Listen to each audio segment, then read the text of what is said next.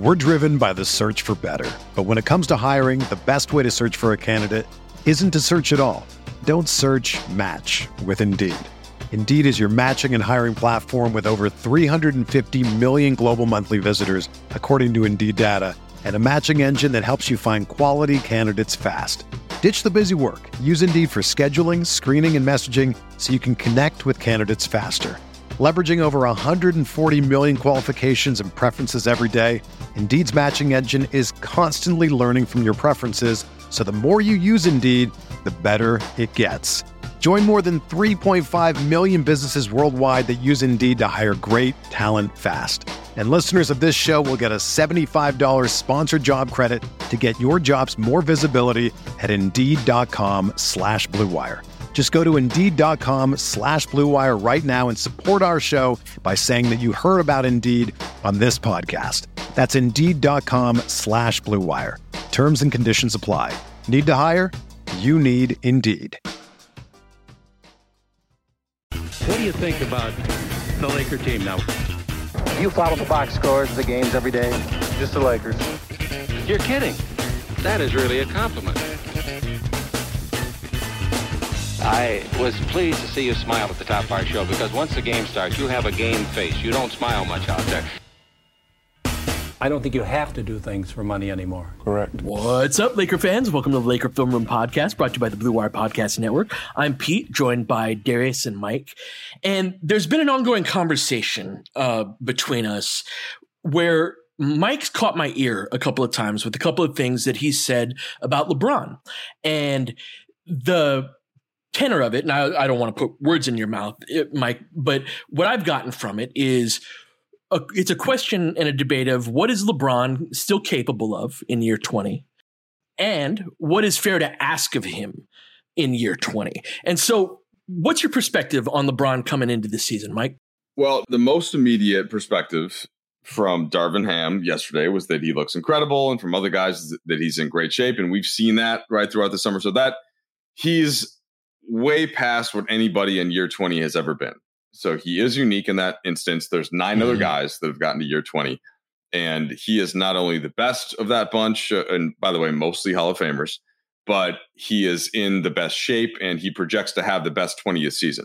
But even while acknowledging that, I think what I've been trying to get across, and this is only my perspective, and this comes from watching him in person for, the last, what has it been, 4 years now, that I'm just trying to separate to some extent who he is and what he's done and what the expectation that he should be able to deliver this year is. And I don't know if I think I might be just slightly more towards the expecting other guys have to do more and pull more weight. Even if not, and that's not saying that LeBron can't do it. It's just saying that I think it's not fair to him and the player that he is and the age that he's at and the miles that he's had and the games that he's missed the last several years, which is that was LeBron's whole thing, right? For the first several years, like he was always there. He very rarely missed games, and that hasn't been the case lately. And I think that ties in to where he's at this point of his career. So it's the health, it's the weight that he has to carry. It's what has to come from a defensive wing when you don't have other defensive wings. Like all of those things are reasons that I bet you picked up on that, Pete. I think is that, and I don't know if you guys are in the same spot or not. And I suppose that's what we're going to discuss on the pod here. But that's been my basic perspective, is that before I even see a preseason game or a regular season game, I'm trying to take a few percentage points off what the expectation level was the previous season. And, I think that ends up being significant when you try to figure out if you can win a title or not. And, Darius, I'm sure we're going to get into that. Yeah, it's so tricky with a player of LeBron's caliber, right? Like I remember Brian Windhorst used to say, bet on LeBron's demise at your own risk, right?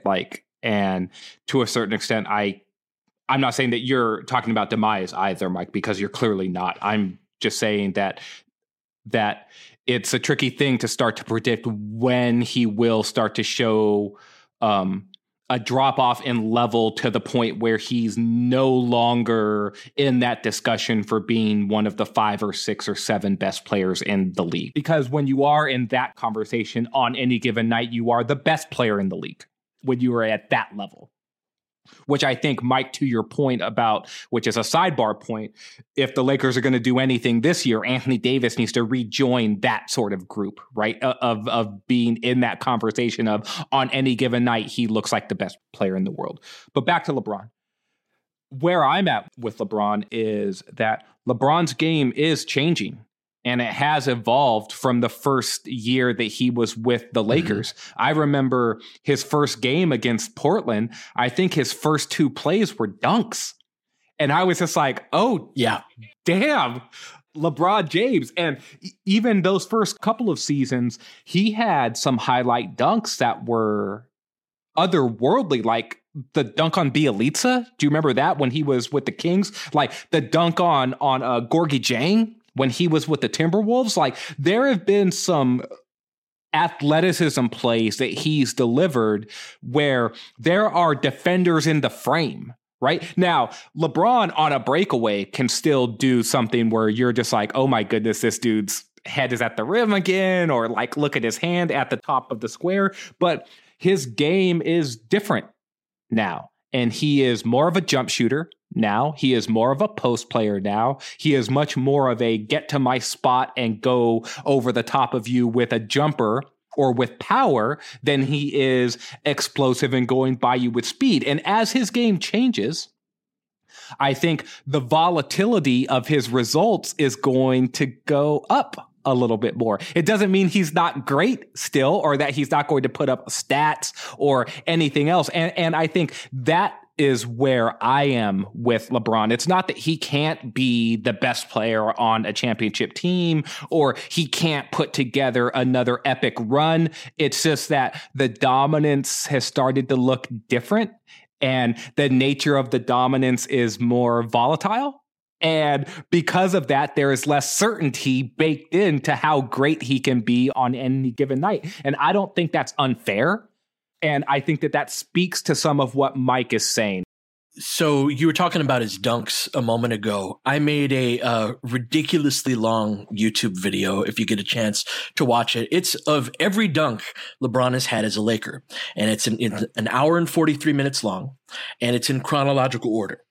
So, and it includes preseason dunks, every dunk he's had in a Laker uniform in a game. And it was certainly a fun trip back in time, because that first year's like Lonzo and B.I. and like young Kuz, and it was just different. Yeah. Oh, look, hey, it's Josh Zoo. Yeah, right. And so just these little thinking of what's happened since then, and those teams kind of in context of this changing from the young core team into the LeBron era, and that was that kind of transition year. I kind of look at last year as a transition year in a respect as well, because those can often be a little weird and grotesque in ways. But one of the things that was great about watching that in chronological order was seeing exactly what you were just talking about unfold over the course of that hour and 40 minutes. And you see that the way LeBron goes about his business and just the way that he moves is a little bit different.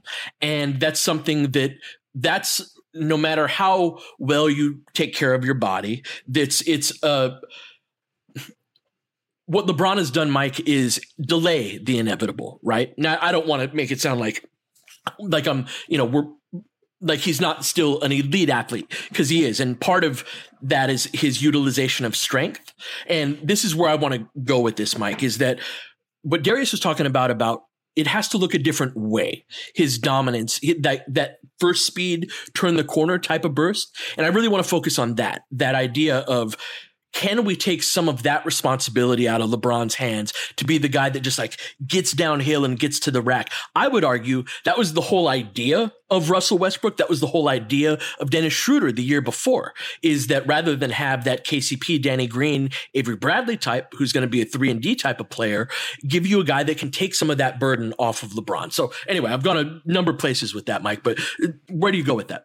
Yeah, we're back in that spot where I don't think any of us are saying something that the other would disagree with, right?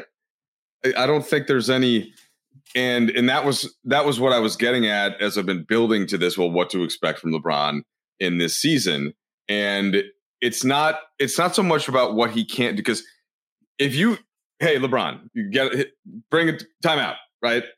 LeBron, we need this to happen right now. He can do it. He can do it all. He still can. He can do anything.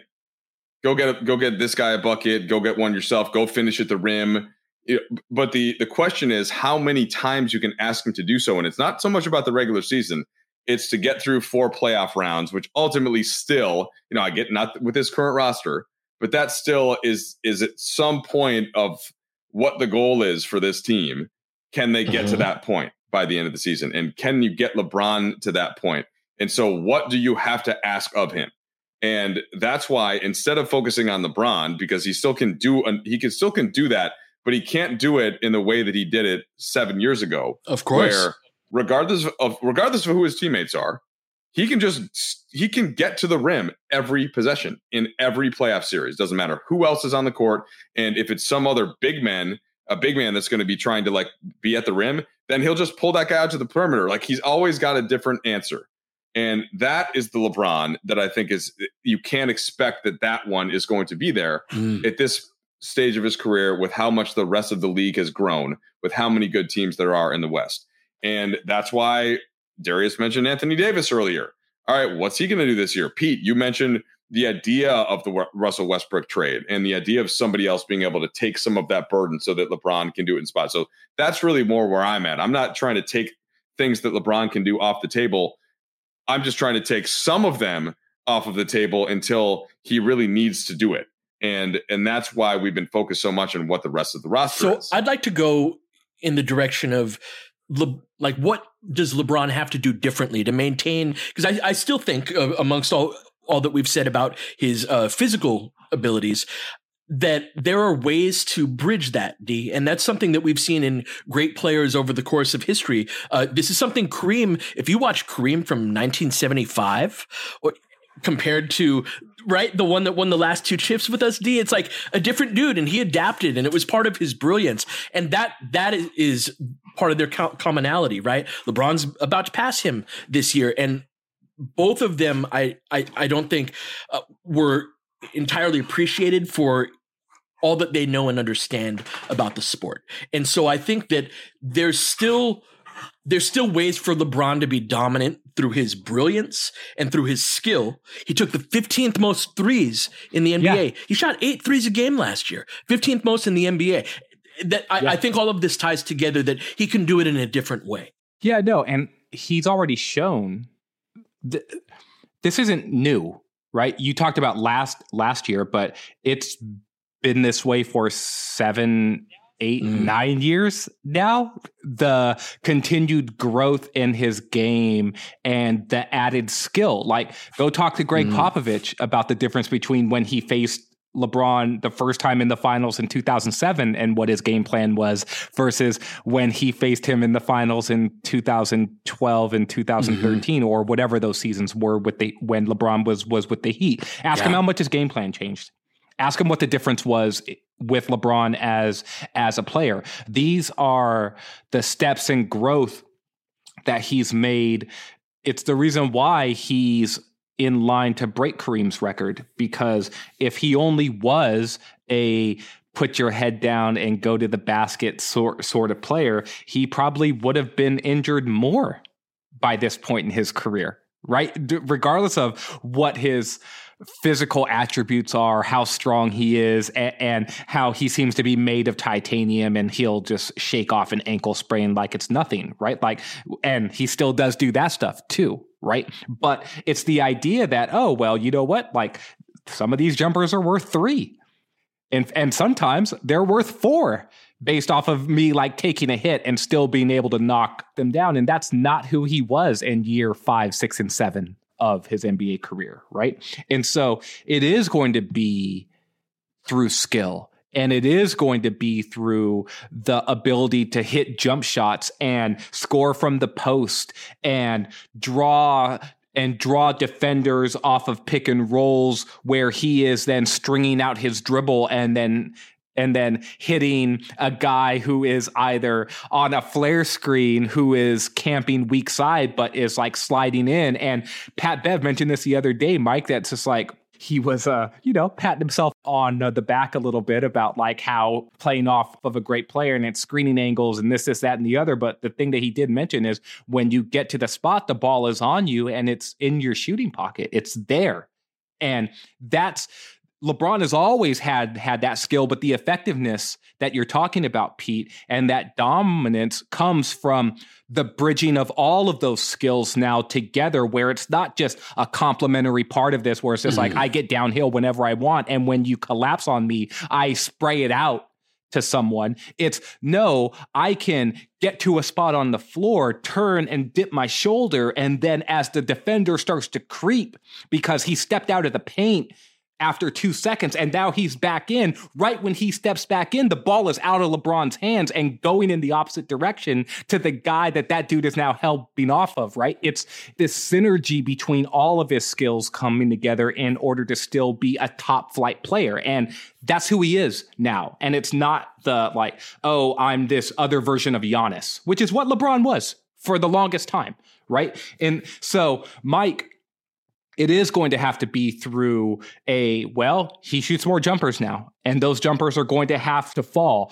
But do you think that that's an effective way for LeBron to still dominate and to be one of the best players in the league? Because I think that that's the direction that his game has gone in now. It doesn't mean he's no longer going to drive, but the jumper is way more important to him now than it's ever been. Yes and no. This is what... So I asked Anthony Davis a question. Was this yesterday? Yeah, yesterday. And it was basically about, okay, so Darvin Ham's system is new, right? What are you starting to pick up about your spots? And I wanted to leave it relatively open, but in my own, as I'm asking the question, in my own mind, like what I'm trying to get at is, well, LeBron's going to be shooting more, to the point that you were just making. And so I don't know if I'd love Anthony Davis shooting a ton from the perimeter because of what defenses are going to do. And so if LeBron is going to shoot more as he has to, and as he should, and he's a good 3-point shooter now, then AD has to create some more pressure to me on the rim. And like, those are like getting to the free throw line, not just basically everybody spread out and you got this 4 out and then maybe you have Damian Jones rolling to the rim and then whoever else, but like somebody has to be the guy that's putting that direct pressure on the rim. I don't think it's going to be Russell Westbrook, right? In the context that maybe they thought to start last season. Well, maybe he's the guy that can break down the defense some, and then both AD and LeBron can play off that, and everybody can win, and Russ be Russ. Like, that's the point where I'm wanting and feeling like AD's the guy that the defense is going to have to react to if he's aggressive in that way. But when I don't know that that's going to happen, that's when I start to think, okay, well, then the offense isn't going to work that great if LeBron is shooting 8 threes a game and Davis is just going to take the open shots that he gets. Then where is the pressure, on the rim really going to come from? And how do you become a great team in that way? I get you can become a good team, especially on the nights that you're shooting the ball well, Pete, but that part to me is what's unclear yet as this attack is being planned.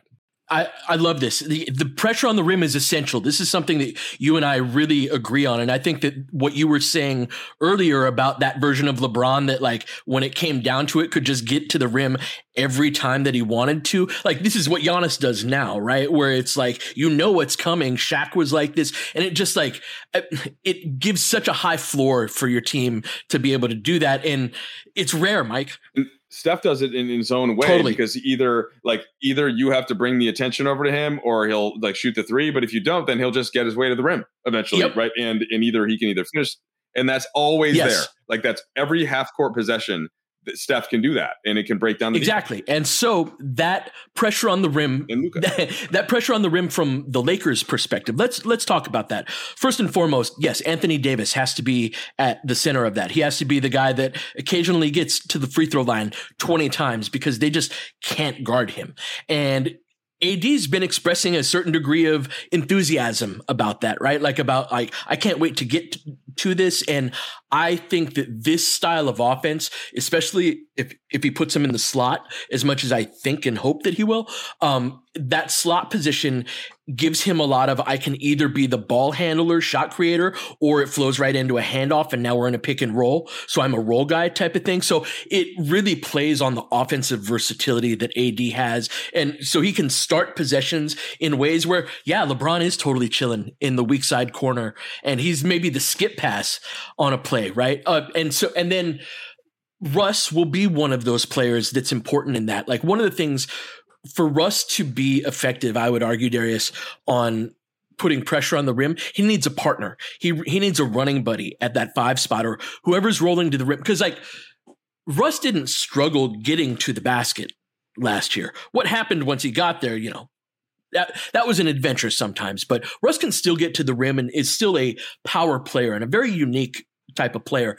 And the gravity that creates when it's along with a roll threat that you have to like, I'm not just going to leave and totally commit to Russ on his drive because Damian Jones is in the dunker spot and he reads that very well, you know, and so Russ is not capable of doing that on his own anymore. I would argue as that I am the sole put pressure on the rim type of guy. But I do think that in tandem, and that it's not just him, it's him and Kendrick Nunn, and Pat Bev has been a point guard in the past, right? And has handled the ball a bit. We got a lot of those guards. This is that usage of Dennis Schroeder. This is how you win with small guard type lineups. So let's take a break. When we come back, get more into this idea.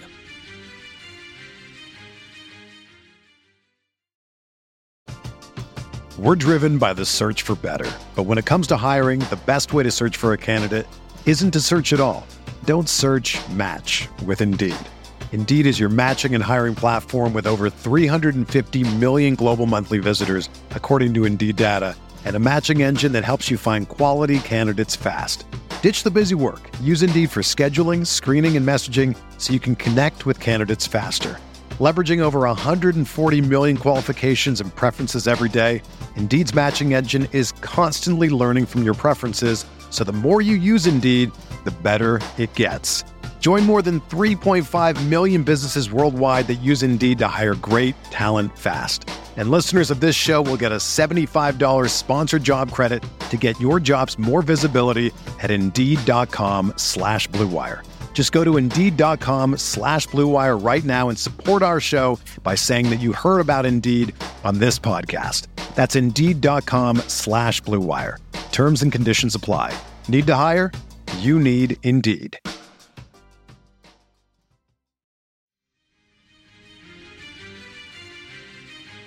So it is super interesting.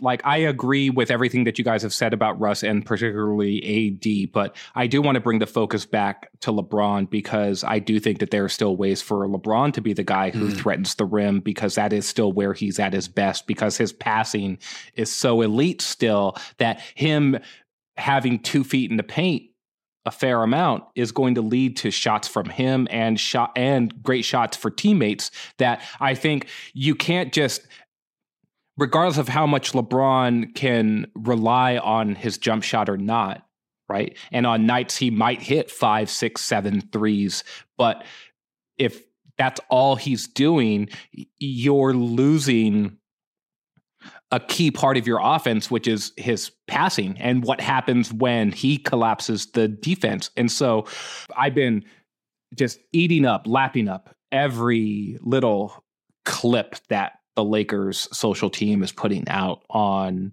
practice pieces, right? It's just like, oh, look, there's a clip. Who's wearing purple? Who's wearing white? Like, who are the teams, right? Darvin Ham's telling us James Worthy is starting next to LeBron and AD, right? So I'm trying to get a sense of who these lineups are.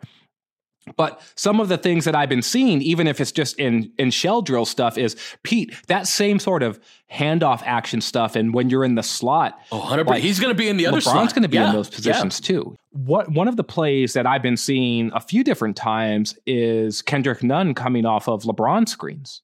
Yep. Right. And like, this is where LeBron, and I messaged you guys this the other day. According to Cleaning the Glass, LeBron played, I think, 48% of his minutes at center last season. only 6 or 7% of LeBron's minutes per cleaning the glass, 7% of his minutes came at small forward last season, right? Think about that, right? And so like 93% of his minutes were at power forward and center. He played nearly half the game at center. So LeBron's been doing more big man things. He's not playing point center where he's out there like always at the top of the key. Trust me, he's doing that too, but he was setting a ton of screens. Some of the most passive aggressive actions that I saw from LeBron last season were when he set a ball screen and then he dove hard to the basket only for the ball to go somewhere else. And he's like, I was open there. Like the pocket pass was there. And you see him get downhill and he's wanting the pocket pass. And then the ball, it's like swing. And then the shot misses. And it was like, it brought back shades of Kobe a little bit where he's like, these MFers, don't they know who I am? Right? Like the ball's supposed to go to me there. And so I do think that his ability to threaten the rim is going to be more dependent on his teammates too. And can he pick and roll more? Can he get into the post more? Are guys going to open up? Like LeBron is going to set more interior, is he going to set more interior screens? Is he going to screen and seal? Are there going to be more actions that allow him to be a cutter in order to get downhill from those slot positions? Because these are ways where if you talk about the explosion being gone somewhat as an off the dribble player, if he doesn't have to have the ball and he can start on a dead sprint to get make life easy on him, and then someone gives him the ball, he's still going to be a great finisher around the basket, and guys are going to clear out of the way from him.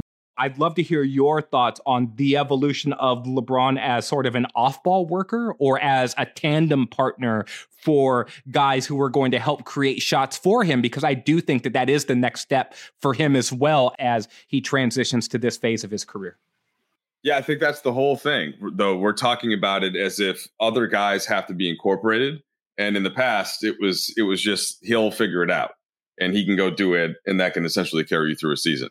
But that is the difference. And Pete, let me kick that to you, because I just wanted to kind of emphasize that point, sure. Right? But I'm curious your take on this. Well, so the off-ball work, when you look at the construction of our team as well, we've got so many guards. That would indicate LeBron, the big man, as well, right? It would make sense that we would be running actions of that. So it also gives you the opportunity to run a lot of inverted stuff. We run inverted ball screens for AD a lot too. So if LeBron, and so it's funny, Darvin and AD had, and this is a different topic, but they made comments yesterday about implementing the defensive scheme. And AD was talking about having to kind of fight his instincts, and he's playing in these deep drops, right? And so, and Darvin was talking about that as well. And so that's a whole nother pod about like the Milwaukee system, and it's super conservative in some aspects. And it's like, is AD not going to be deployed? Anyway, again, different pod, but coming up. But within that, that's telling me that AD is the guy who's guarding the ball screener in the first place. And a lot of the lineups that they were talking about, I too, even though I work there, D, I'm doing the same thing that you're doing with the practice footage, some of which I'm editing, not these ones, but right. But with all of it, like I'm going through it. Okay. All right. Who's wearing the red jerseys? All right, this is the South Bay crew. Oh, they got this group, right? And I've noticed a couple more AD at the 5 groups and just along with the conversations as well, where it's like, we haven't really talked about that as much. We've talked way more about the return to 2 bigs, AD at the 4. And so all of that ties together in that I'm curious if there's a version of this rotation that's just small and fast, where I think we'll start big, but that whole idea of being able to run inverted ball screens on both ends of the court would be super difficult to guard. And we have the personnel to do that. This plays into that bigger idea of we've just got so many guards and ball handlers, Mike. That's something where my mind goes is that like if AD and LeBron are your bigs and you have like guards that can dribble, no offense to the 2020 team, they won us a chip, but those were guys you're not running pick and rolls for them and they're not putting pressure on the rim all that often from that. But you have guys where that's what they do, right? That's what Dennis Schroeder does. Kendrick Nunn comes off of handoffs. That's what he does. And so guys that do that, turning LeBron into more of a big man, I mean, we saw him average 30 points a game last year. That's incredible. That was such a spike, right? And I know it wasn't as serious of a team, but he did that while playing those 49 minutes at center, like D said. So this is an interesting topic as LeBron's about to break the all-time scoring record of, I think LeBron is going to be more of an off-ball scorer than he's ever been in his career. Yeah. So a couple Spectrum shows ago, the question was essentially LeBron over-unders and they put up all of the stats. And I found myself going over on the scoring and under on the passing, and just thinking that part of what the script was last year. And again, you guys just talked about it, the big man stuff, the shooting more volume from three, and just the amount of playmakers that are around the roster, that are on the roster this year. So that is, I do think that ends up playing out a little bit more like that this year, but it's back to kind of the who's going to start, what the rotation is going to be. And I think that remains to be seen, as you've heard how many times Darvin Ham has been asked about lineup and rotation, and he's being very coy so far. But I would be surprised at this point if he doesn't give Russ at least kind of like the first shot, based just to kind of the way that's what things have sounded like, okay, coming out of practice. And then we'll see how he plays out of that. And then next to him, I think it's really coming down to Nunn and Austin as the two guys. Like, First of all, and Troy Brown have not really played much so far, and Schroeder is in Germany. So that part of that, I think just is because of who's been there and who's been available. And then we'll see how those guys play. But so if that is what the backcourt's going to be to start, and let's just say maybe because of shooting and or even if it's just pedigree, we've all talked about how great Austin is, but maybe Nunn gets the advantage to start because of that. And I don't know that to be a fact, and I don't think that Darvin Ham yet knows for sure what that's going to be. But how do you think, Darius, that would play in for the discussion we've been having about LeBron and offense and what his role is going to be if you start with Russ and, say, Kendrick Nunn? No, I think that a lot of the stuff of what we're talking about him being a screener and an off-ball player, I think that stuff is going to hold true regardless of there's just so many guards. But like, I also don't want to go too far with that. He's LeBron James. Like, he's going to start possessions with the ball in his hands. Like, when Darvin was talking about him, he said, his ability to grab it and bring it. It's just like, look, if LeBron's on the glass, do you think he's outletting, Mike? I don't think he's outletting. That's just what I'm saying. It's just like, if he's grabbing a rebound, like, he might throw the hit ahead, but I don't think he's Karl Maloneing it and like shoveling it off to the point guard so that he could get on his horse and run the wide lane, right? Like, that's not what we're talking about here. And so I still think LeBron's going to do plenty of offensive initiating. He's going to get plenty of touches where he's in the middle of the court and making the key decisions as a ball handler and as a finisher. And I think that's how a lot of possessions are going to unfold still. He's LeBron. Yeah, the transition stuff is one area that hasn't really changed much. He was still super dominant in transition. He still has the speed. He still has, he still's got the locomotive thing where once the train gets on the tracks that guys have to bounce out of the way. And even if his explosion to the dunk, as witnessed in Pete's video, is slightly different, as how could it not be in year 4 than year 1 with the Lakers? It's like that margin that I talk about in the shooting. Like, that's the difference between 36 and 37% where it doesn't matter. Yes, absolutely. But it's also a function of his... There's never been a player who's been able to marry knowledge of the game with strength to the degree that LeBron does. Because on those locomotive plays, he's actually using a ton of technique. Like, it's been such a treat to watch him up close from all the cool angles that I get to watch and learn more about basketball.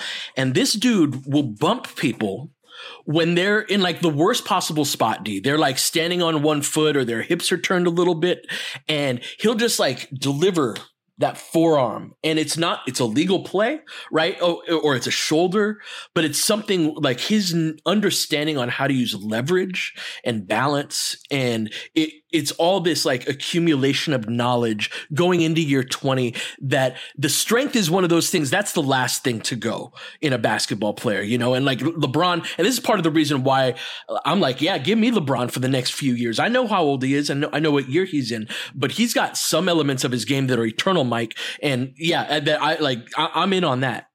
Pete, that point that you just made about the little intricacies that give LeBron those edges, it's very hard to pick up on, even for somebody that's like, unless you've played at a certain level. And this is where we get into that part where certain analysts, having played, gives them the cred.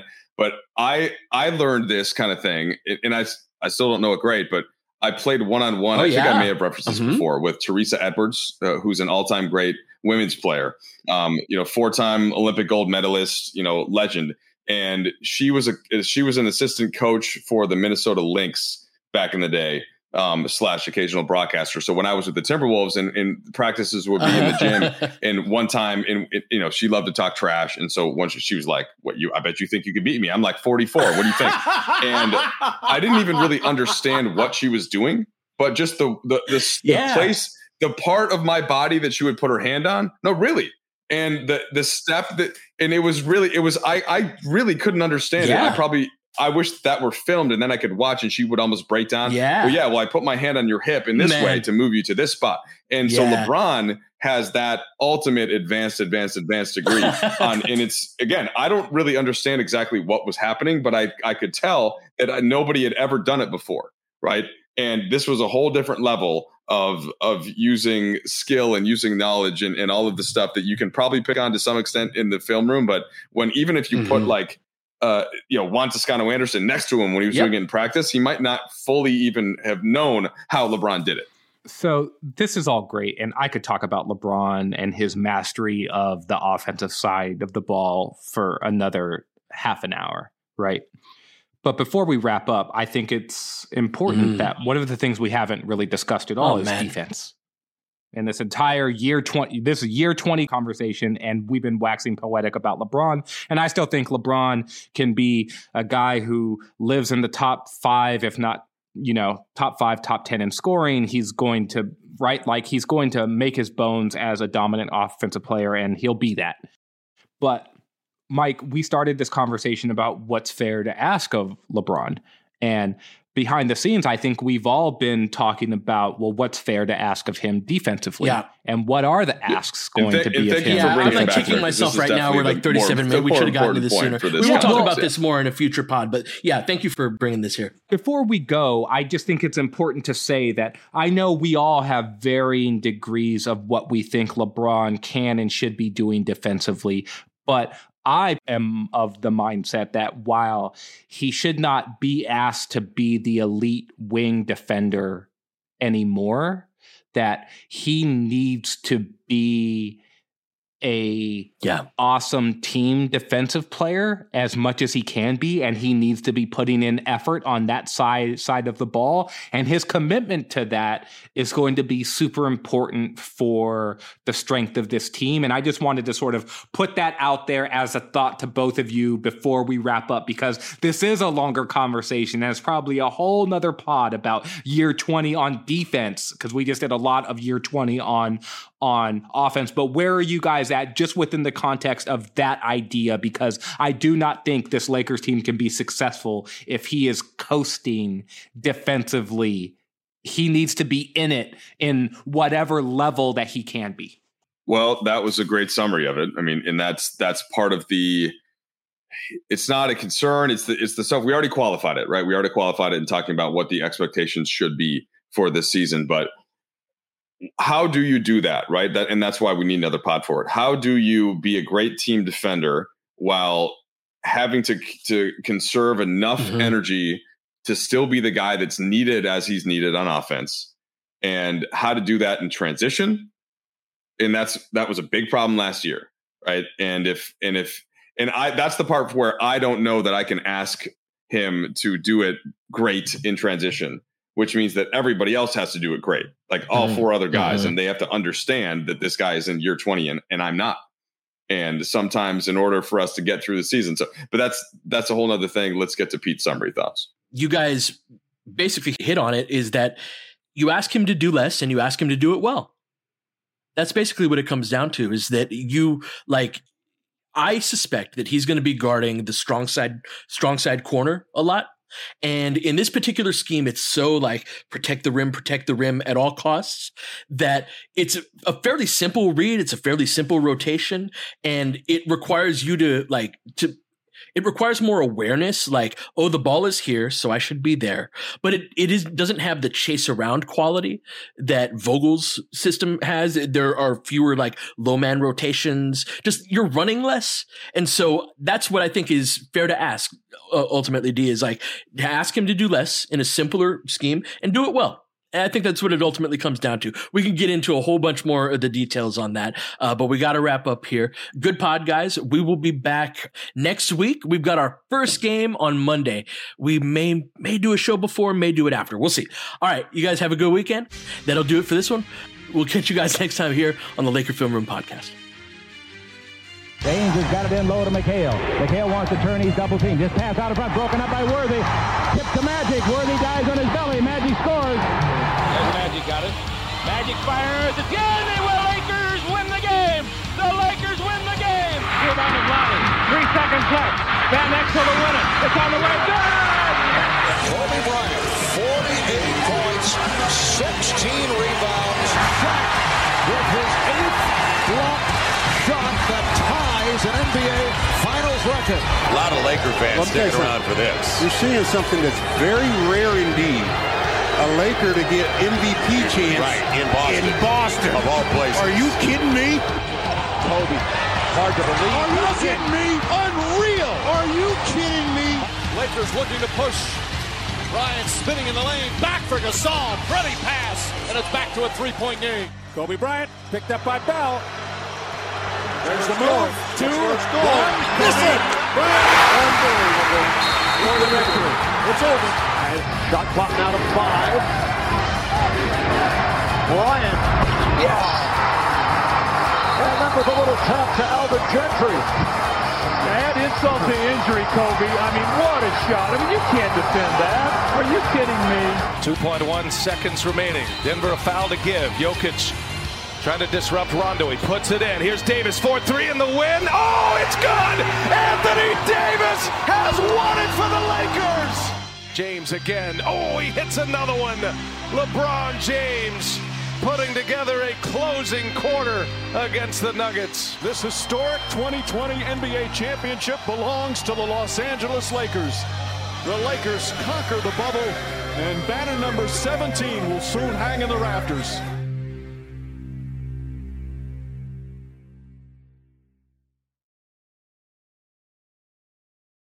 Everyone is talking about magnesium. It's all you hear about. But why? What do we know about magnesium? Well, magnesium is the #1 mineral that 75% of Americans are deficient in. If you are a woman over 35, magnesium will help you rediscover balance, energy, and vitality. Magnesium supports more than 300 enzymatic reactions in your body, including those involved in hormonal balance.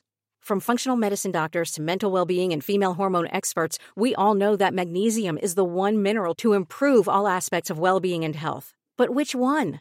Magnesium Breakthrough from Bioptimizers, the trusted choice recommended by leading experts with 7 best-absorbed forms of magnesium to ensure your body receives the support it needs for overall well-being. Go to bioptimizers.com/balance today and use code BALANCE10 for 10% off. Support your journey to wellness at bioptimizers.com/balance.